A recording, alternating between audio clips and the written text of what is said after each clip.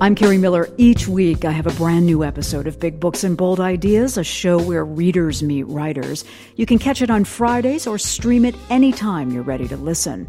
But every week, we also give you a deep track, a conversation with a writer from the archives. Now, you may hear a writer whose work gives context to the fresh episode, or you may hear a previous show with the same author. And I hope that will give you a sense of the arc of the writer's creative expression. You're here because you care about books and reading. Thank you so much for listening.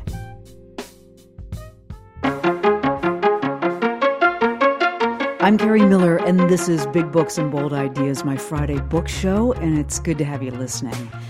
Astrophysicist Ethan Siegel theorized a while back that if we found or built the right wormhole and then traveled at just the right speed, we could catapult ourselves back in time. Traveling backwards in time, he said, might be the wildest thing we've ever imagined. Well, I'd say Emily St. John Mandel's new time-traveling novel is wild indeed. Space and time shrink between the eve of a great war and 23rd century colonies on distant stars. Earth is somewhere some people come to vacation.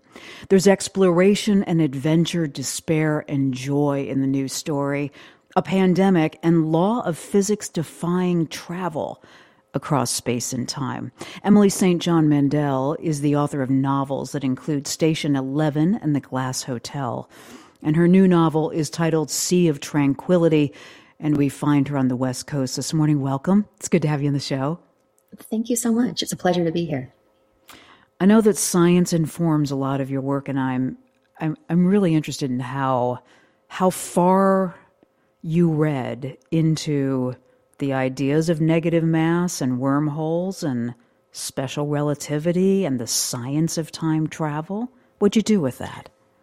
You know, this is one of those moments where I want to say that I did a ton of research, but the truth is I didn't. I just kind of made it up. You did? Wow. I did. Yeah. And, you know, I guess that partly comes down to my general proclivities as a writer, where there are some science fiction writers who go really deep into the science in a way that's invigorating. It's fun to read.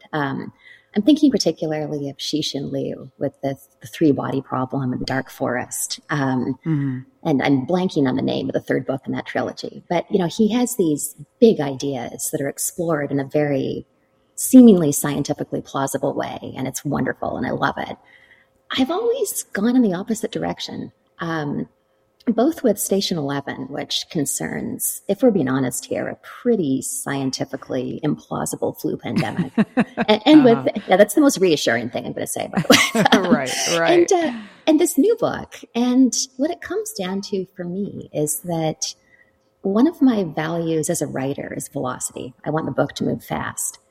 And I'm much more interested in people than I am in, you know, the scientific underpinnings of, say, time travel, or in the case of The Glass Hotel, the precise financial underpinnings of, you know, this fraudulent investment scheme in that book. So yeah, I was winging it. I completely made it up. I did not specify any science. But I had done a lot of reading over the years about the simulation hypothesis. And that is, you know, that really fun idea that maybe we're all living in a simulation. And it was fun to get into that in this book. So this is interesting to hear you say this, because the science does not sound so futuristic or so, you know, out of the realm of probability that, you know, there's kind of there's a total fictional quality to it. It sounds kind of adjacent to, this is why it intrigued me enough to kind of delve into what astrophysicists say. I mean, you've captured this sensibility that there would be a way to go back. Scientists can imagine a way to go back in time. Right. The thing that we can't do is go forward, and you allow your characters to go back and forth. I mean, I guess I want to understand how you conceived of this idea of the Time Institute, which permits people to go back or go forward and then kind of come back to their present. Sure. So this book is very much a product of its historical moment. And what I mean by that is that I wrote it in 2020. We were all a little deranged that year, if we can be honest here. I was in New York City for the duration of the pandemic. Something about the strangeness of that year, I think, it was almost like I almost felt like I had this weird kind of permission to write this incredibly strange book. It was this feeling of, I've always wanted to write a time travel novel. Everything's awful, ambulance sirens day and night. I'm just going to go for it. Life's short. So that was very much the impetus. I wanted to write a time travel novel. Because I've always loved time travel stories. I found myself in this strange and awful time, as we all did, as COVID-19 was breaking. And yeah, I just kind of went for it. And then as I was thinking through what time travel would be like, it seemed to me that because of the obvious risks that, the way an unscrupulous time traveler could go back and make catastrophic changes to the timeline, that there would be a pretty formidable bureaucracy in place. So that was where the idea of the Time Institute came from. Just that if we had this wild new technology, it would need to be very intensely regulated. So there is this conversation between an ethical scientist at the Time Institute and her brother, who has volunteered for time travel, who let's say has some more open ideas about what time traveling could mean. And the scientist, the sister, tells him sending someone back in time inevitably changes history. The traveler's presence itself is a disruption. That is the most interesting idea in a time when, a global pandemic has been followed by a brutal and pretty traditional militaristic war unfolding in Europe. And I think it brings us back to that question that people who are interested in history ask, which is, what if this and not that? What if that had happened and not this? Yeah, go ahead. No, that idea fascinates me, and it always has. The counterfactual. And, it's so easy to apply that to any moment in history. Like, if you consider how easily the First World War could have not broken out, if that assassination hadn't happened in Europe, applying that to COVID-19, what if just one very senior official in Wuhan had taken the doctors seriously when this new pneumonia arose, instead of trying to suppress it and pretend it wasn't happening? Like, how different would the world be right now?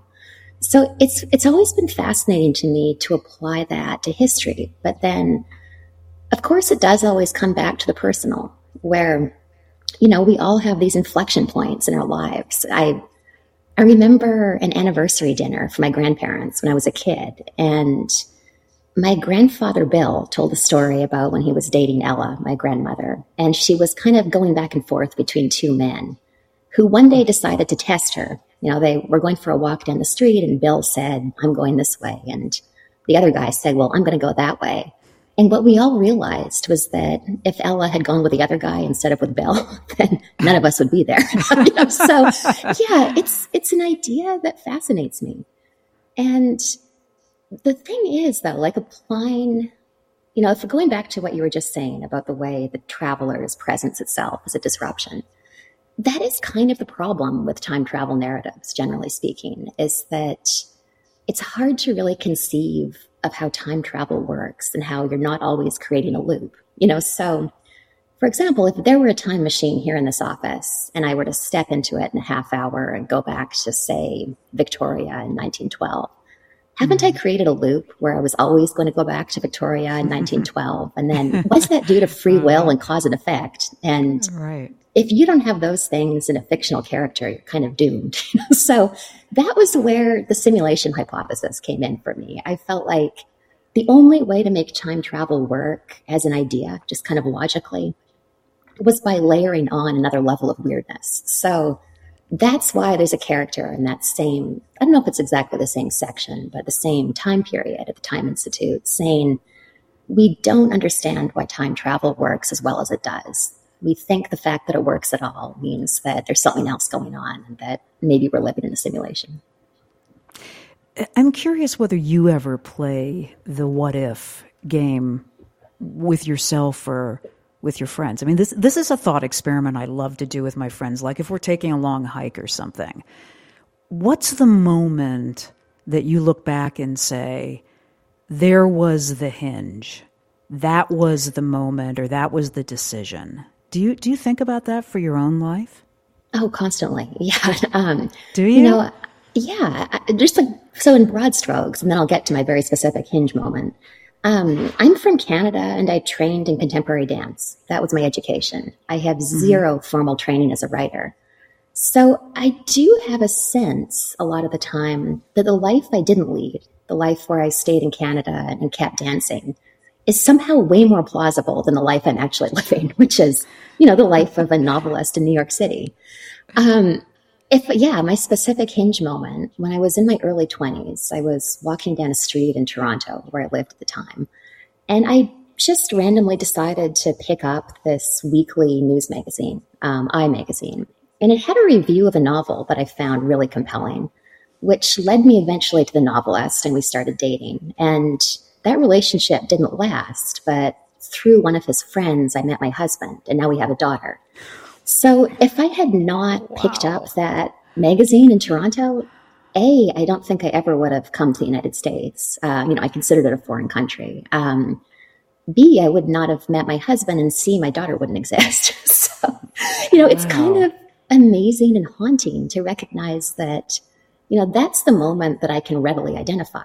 But how many millions other moments have there been like that, where I turned left instead of right at a street corner, or ordered a coffee or didn't? And we all have those. And it's kind of fascinating to consider them in fiction, yeah. It's also interesting to consider it under the idea of destiny. Like, was Emily St. John always in some ways destined to turn her creativity and her talents into writing? And yes, it would have been a path that looks different from the way the path that you've lived looks, but that for some reason, this is where you were meant to be.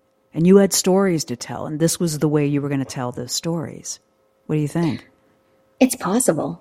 It's very possible. I have always loved writing, and I really need to credit my mother for that in large part. She homeschooled me when I was a kid, and there was a period of time when I was about 8 when I had to write something every day. So that got me in the habit of writing. So it's possible that I was always going to be some kind of writer. I don't know that it was inevitable that I was always going to write these books. I feel like the books we write as novelists are so much a reflection of our interests and experiences. And then if I think about that, there is this extraordinary phenomenon that I've seen a lot over the last few years, where people get tattoos from my novel Station 11 on their skin. And the first time I saw that in real life, it kind of blew my mind. It was kind of disorienting. It's like, in the novel, there's a character who has the words "survival is insufficient" tattooed on her left arm. When I actually saw that on somebody's left arm, it was totally disorienting. It's like, wait, that was fictional. So like that alone, if I hadn't written that book, all these people in the world would have different tattoos. Maybe that's a small example, but it's, it feels like there was nothing really inevitable about it.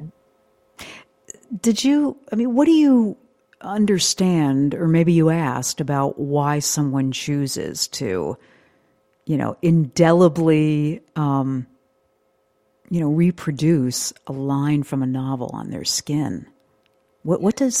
What are they saying, and how are you seeing that? It's incredibly moving to me. And it's not really about me. I feel like the relationship that a reader has with one of my books is almost none of my business. It's like this closed, separate thing that's outside of me. As a reader, I understand it. The idea of reading a line that you just want to carry with you through all the days of your life. When I was in my early 20s, I read a novel called Fugitive Pieces by Anne Michaels, a Canadian author. She had a line in that book: find a way to make beauty necessary, find a way to make necessity beautiful. And I wrote that in the front of every notebook of mine for, I want to say 15 years, so I get the instinct. It's tremendously moving to me when somebody tattoos words from my book. It's kind of extraordinary to see that out in the world. When you say the relationship that the reader has to your novels is really none of your business, I mean, are you, disengaged isn't the right word, are you really that agnostic about the experience that the reader has for something you've created? I am and I'm not. I really care about writing a good book. It's important to me that people find my work interesting, and I hope they find some of it beautiful.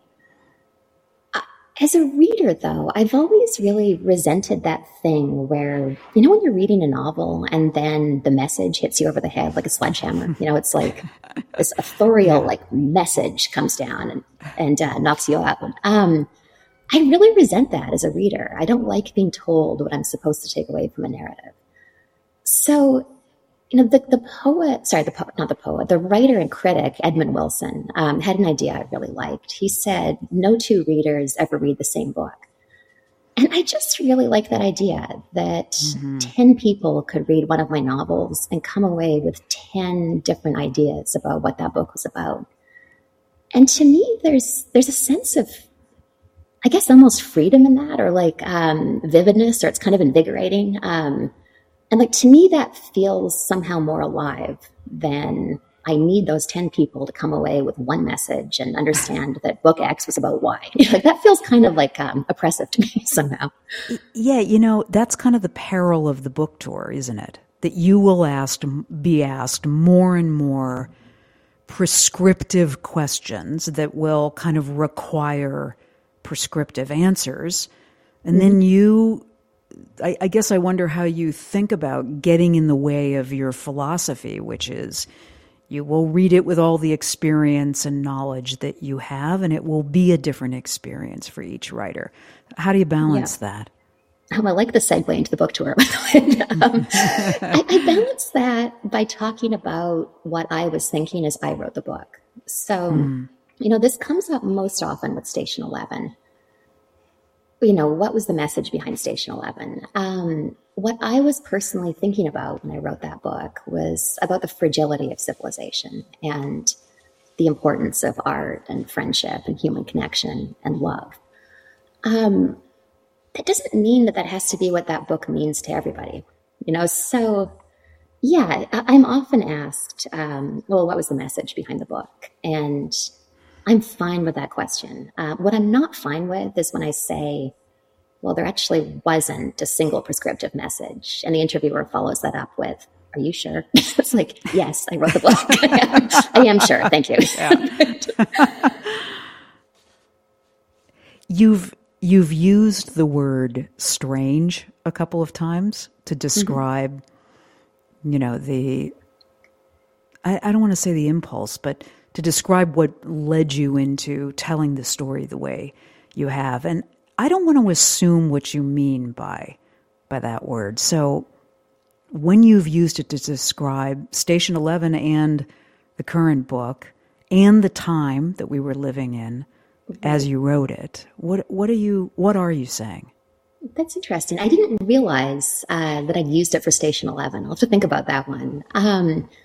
When I used it for Sea of Tranquility, there is a sci-fi autofiction section in that book. And I feel like that's objectively weird. There's this sort of Emily St. John Mandel avatar out on the road, but she lives in a moon colony. So that's strange, right? I mean, and I don't mean strange in any kind of pejorative way. It's just an objectively weird move as a writer.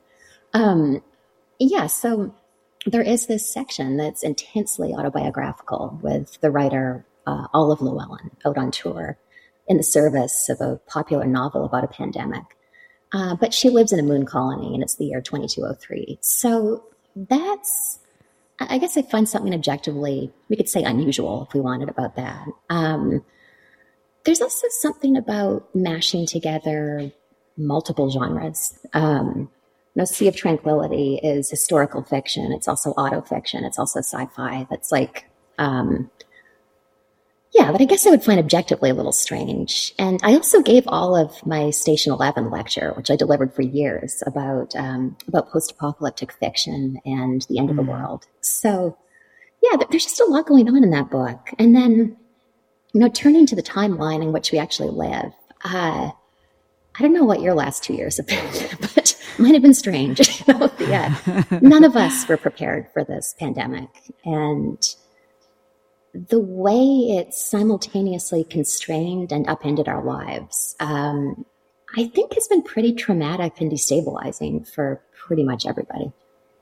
I want to follow up on that, but I want to say, if you've just tuned in to my Friday book show, I'm Carrie Miller, and I'm in conversation with Emily St. John Mandel. She's the author of novels that include Station 11 and The Glass Hotel, and her new novel is titled Sea of Tranquility. So here's what I've tried to resist thinking about in the last 2 years that I think when I look back on my life are going to feel singular, over the span of my life. But I also don't want to feel like I'm living some moment in the hinge of history. You know what I mean? Like, am I paying attention? I wrestle with this. Am I paying attention to this war in Europe? Because it is a war in Europe, and it is, white people who are being bombed. When there have been wars going on in Yemen and other places, and Syria for years. You see what I'm wrestling constantly with. Is it my frame of reference, or yes, the global pandemic, but is there something, is my frame of reference slanted? And another 2 years, 4 years ago, could have felt like this too if I'd understood what was really going on. Is this too weird? Right. Or do you? No, I like it. It's interesting. I feel like it's kind of two separate things, where I think that objectively in the pandemic, we're living in the hinge of history. This has been one of those moments where, there was this wonderful riff in the New York Times, which I wish that I'd memorized verbatim about a year and a half ago. And it was about this awareness of living in the worst chapters of the civics textbook. But, I remember reading about the 1918 pandemic and just thinking, oh my God, how devastating. What an awful moment to live through. And I think we should acknowledge that that is a moment that we've just lived through. That, 1 million Americans are dead. It's horrifying. So that to me is kind of an objectively hinge moment in the arc of history. But I think you've touched on something really interesting and kind of dark in terms of the war in Ukraine, which is, it's incredibly heartening to see the way Europe has opened its borders to Ukrainian refugees. I think you don't have to be a conspiracy theorist or like incredibly super woke to wonder why that response was so different for Syrian refugees. There is something about majority white countries opening their doors wide open to white refugees that's very obvious and uncomfortable to watch. I do have moments of wondering if that might lead to a greater openness to refugees in general. But you know what? If you were willing to take in Ukrainians, you should be willing to take in people who don't look like you, from other places. So that could ultimately, I could imagine that having some positive impact on how these countries deal with refugees in the future. But I don't know that the war in Ukraine is objectively worse than what happened to Syria. But I know what you mean about it feeling that way. I think the reason it might feel that way is because, I don't know about you, but the history that I learned as a child was very Eurocentric. So I think we might be on this continent, people who are educated on this continent, I think we might be used to thinking about European wars as being somehow like great wars. It's a horrible phrase, but it comes up.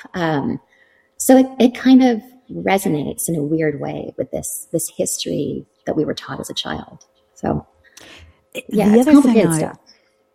The other thing I've been wrestling with is something that you just alluded to, which is there will be something redeeming in some ways that will come out of, this global pandemic that has killed so many people on the planet, or this terrible war where so many people are suffering in Europe. And the redeeming quality could be we're better prepared for the next pandemic, or our immigration policies are going to be forever altered because of this. But in some ways, I read the kind of fiction you're writing and look at the true arc of history and think we so often don't learn the lesson, and we so often let, this moment of kind of redemption slip away, and we go back to our worlds pretty much the way they were. You see something that might be different this time. And I sense you think about that in the fiction that you're writing. I do think about that. Yeah, both in fiction and just in my personal life. Arundhati Roy had a wonderful turn of phrase in an op-ed a while back. Something to the effect of a pandemic is a portal. And I was thinking about that in the context of the lecture that Olive gives in Sea of Tranquility, which used to be my Station 11 lecture that I'd travel around the United States delivering. And there's a whole section in there about this idea that we tend to believe that we're living in the worst possible time, we're living at like the peak of history. I actually transcribed that section. Oh, did you? Read it? Yeah. I'm so glad we got to this. I wanted to talk to you. Yeah, I have it right in front of me. She says, Olive Llewellyn says, I think as a species, we have a desire to believe that we're living at the climax of the story. It's a kind of narcissism. We want to believe that we're uniquely important, that we're living at the end of history. And then she adds, but all of this raises an interesting question. What if it always is the end of the world? Okay, pick up what you were saying. Absolutely, yeah. What if it always is the end of the world? And what I mean by that is, just by way of example, a number of years ago, my mother came to visit me in New York, and we went to this exhibition of illuminated manuscripts at the Morgan Library. And there was this wonderful little book. It was centuries old. It was an English translation of a French poem that had been transcribed, written down by an 11-year-old Elizabeth I as a New Year's gift for her stepmother. Mm-hmm. And my mother made a really interesting point, which is that the world in which that little book was created, in the grand arc of human history, it was not that long ago. It was several hundred years. It was about 6 lifetimes laid end to end. But the world in which that book was written has ended. It's long since gone. And you can't point to any grand cataclysm that ended it, but it's ended nonetheless. And it kind of follows, well, what if the world is always ending? And what if new worlds are always rising up to take the old world's place, but so subtly and so slowly that usually it's not obvious, except in retrospect. But then to go back to Arundhati Roy and her idea that a pandemic is a portal, it feels to me like a hinge moment in history like this, like a pandemic, just kind of speeds you through that process. So it's like a wormhole. You come out into this future that's quite sudden and can be quite different. So yeah, when I think about how the world has changed as a result of the pandemic, and I want to be clear that I wish there hadn't been a pandemic. It's been devastating. Our working lives, that's a big thing. All of a sudden, it feels incredibly old-fashioned for a person with an office job to go to the office in person 5 days a week. It's just like, wait, really? You commute 5 days a week? And that is so new. That's really startling. I think there could be a positive impact around mental health, which in fairness, maybe that was developing anyway. But the idea that you shouldn't be ashamed of needing to take care of yourself. I have a lot of friends in therapy who are very open about that. And you know what, I've got therapy tomorrow morning, but then I could do X or Y, that kind of thing. That feels really new to me. And then, what you alluded to in terms of being prepared for the next pandemic, there's actually a pretty good test case that backs up that idea. I am fascinated by the period of when COVID-19 was first emerging, where we knew what was coming. That's the line over and over again in Olive's book. We knew what was coming, but we somehow didn't believe it. We're smart people who can read and follow the news, but it somehow didn't feel real to me that this catastrophe unfolding in China and then Italy was somehow going to wash over us in New York, which, New York City has 3 international airports. Like it was always going to happen, but it didn't feel no reason real. Not to believe it, right? No reason not to believe it, except it felt improbable because it had been a century since a pandemic had happened in my part of the world. It had not been a century since a pandemic had happened in the Congo. So I remember reading a fascinating story about how the countries that had suffered from the Ebola outbreak a few years ago initially did much better than we did in terms of avoiding infection because they didn't have that leap of imagination. It felt real to them because they remembered it and they knew how to avoid it and they took steps like wearing masks. So that will be all of us next time. The next pandemic will snap immediately back into like our Delta variant mode, batten down the hatches. This parallels this idea that new worlds. I love your mother's observation. That's so wise, and I'll think about it the next time I'm in a museum.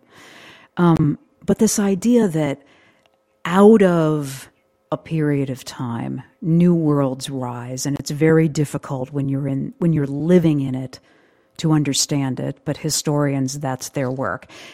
It parallels something that I've been reading in Ben Rhodes. He was one of Obama's speechwriters, and he's written a new book. And there was an excerpt in The Atlantic, and I thought of it as I was reading the book. I thought of your novel. This is something that he's thinking about what this war in Ukraine means. Shaking democracies from complacency, forcing citizens to discard the luxury of cynicism, rejecting the inevitability of autocracy, and perhaps a new world can be born. We have reached a hinge of history. There's that phrase. At issue is not just the future of Ukraine, but that if the world that will emerge on the other side of this war, if we heed the lessons of this moment, we can rebuild from the rubble a renewed international order that once again places democratic values over the more transitory impulses of profit and immediate gratification. I want to believe that, but then I look at the experience of history again and again, and you would have to, in some ways, discount for human nature and what has been happening in the last decade with, even some countries in Europe, Poland, Hungary, leaning into these autocracies. And I just think, is it my inability just to see it because I'm living through it, or does history tell us that new worlds, that is extremely rare, and there's a lot of forces pushing back against that? That's interesting. I feel like there are always new worlds, but they're not necessarily positive. But, the reality that we live in the United States, where segments of the population sincerely believe totally divergent versions of reality, that's a new world, definitely from even the time I wrote Station 11, which was not that long ago. That's an awful new world in which we found ourselves. It doesn't always have to be negative. I think it's been shocking in the most incredible way to see that the West was much more unified than we'd imagined. That, the sanctions came down on Russia in a very extreme, very immediate way. It kind of seems like the Ukrainians are winning, which that's incredible. That's not an outcome that I think very many people would have predicted. But I think there is always a new world appearing around us. I think it doesn't have to be a positive world. That's why it can be hard to perceive. One of the things, I'm really glad we're talking about this because I have been curious about how you think about the physical creation of the new worlds. Often the worlds that you're creating are beautiful after almost everything in the world has been destroyed. I mean, they're verdant in some places, they're clean, they're lush. I mean, the Station 11 world is, right, I think, more overgrown than the colonies in this novel. But, even in this novel, there are rivers and trees and white-spired buildings. You know what it reminded me of is what you hear. I've never been to Singapore, but these colonies that you've created in Sea of Tranquility remind me of what Singapore might be like. But you make a special effort to make these worlds also physically and aesthetically beautiful. Why?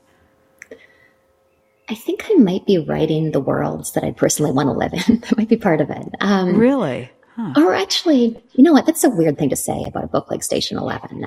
But okay, so when I was imagining what Station 11 looks like in year 20, my starting point was we've all seen these scenes of not quite urban, but maybe like ex-urban ruination, where, imagine the cracked parking lot with grass and even small trees growing up through the pavement.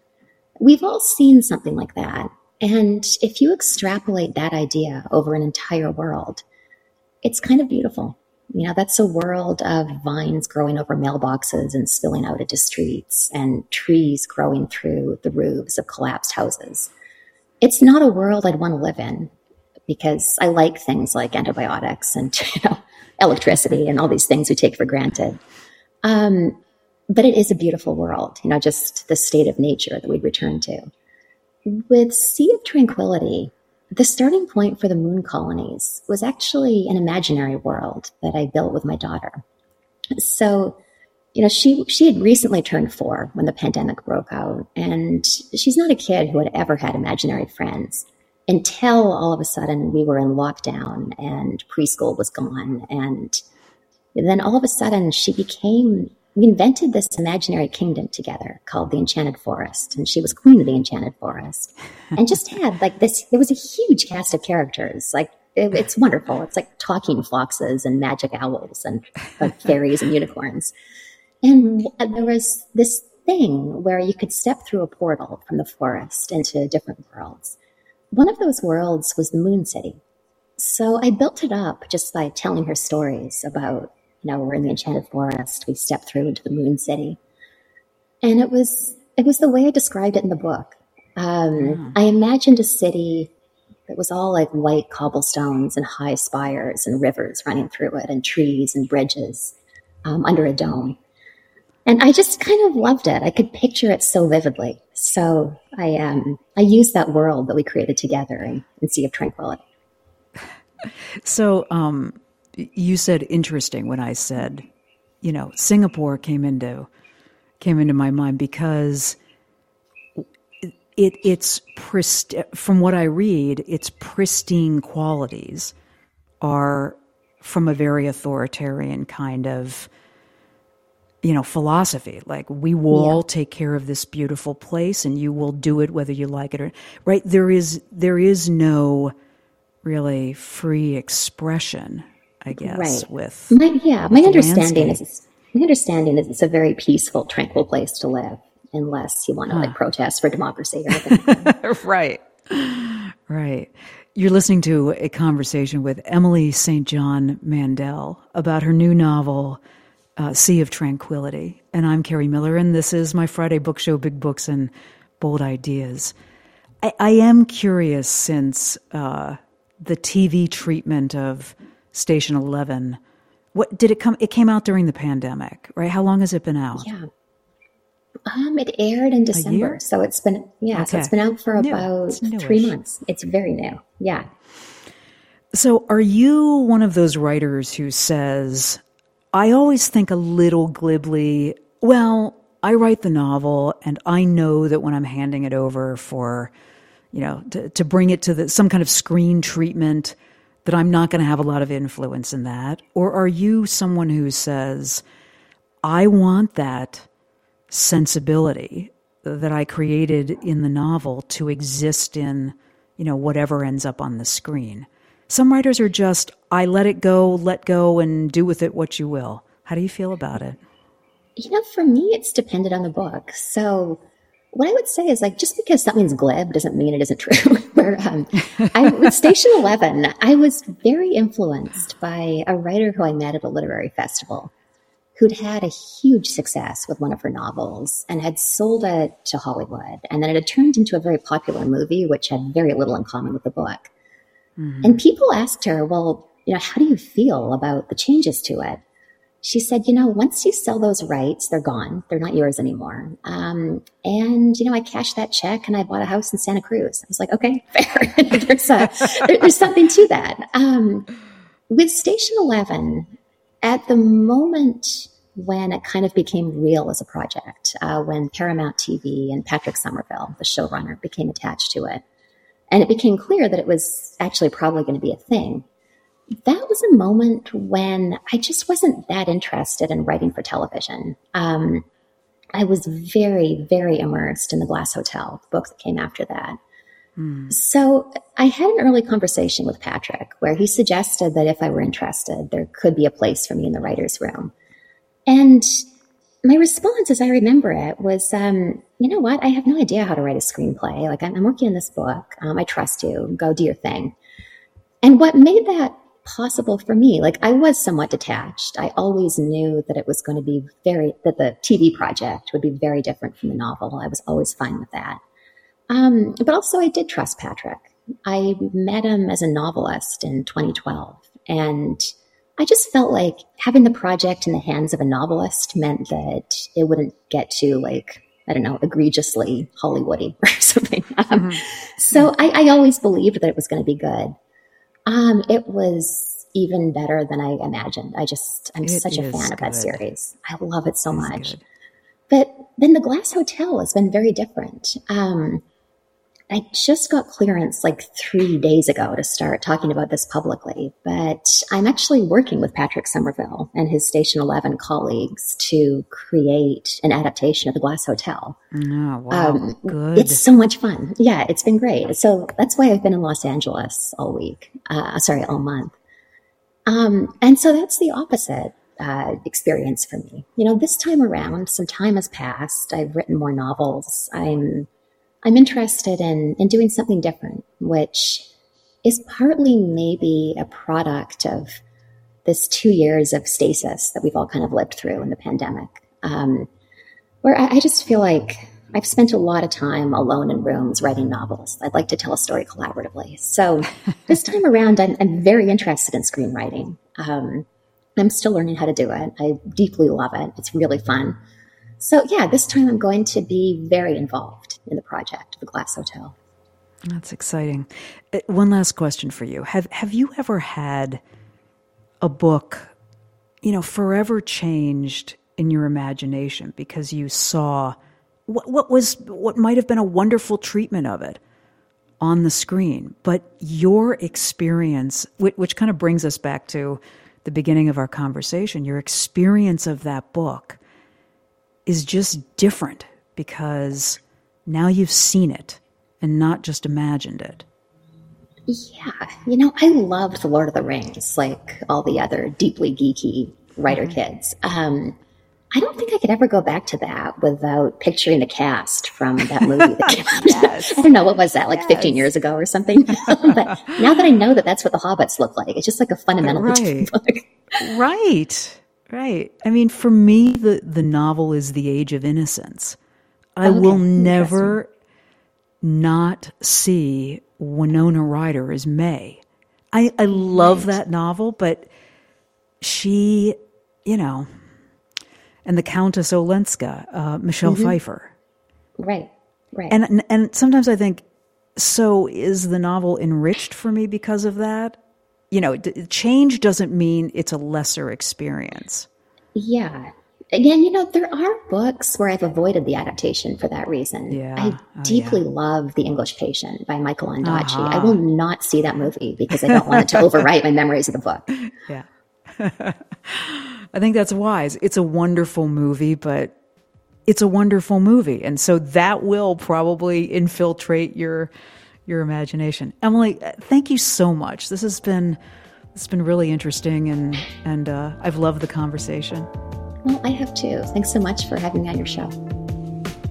Emily St. John Mandel's new novel is called Sea of Tranquility.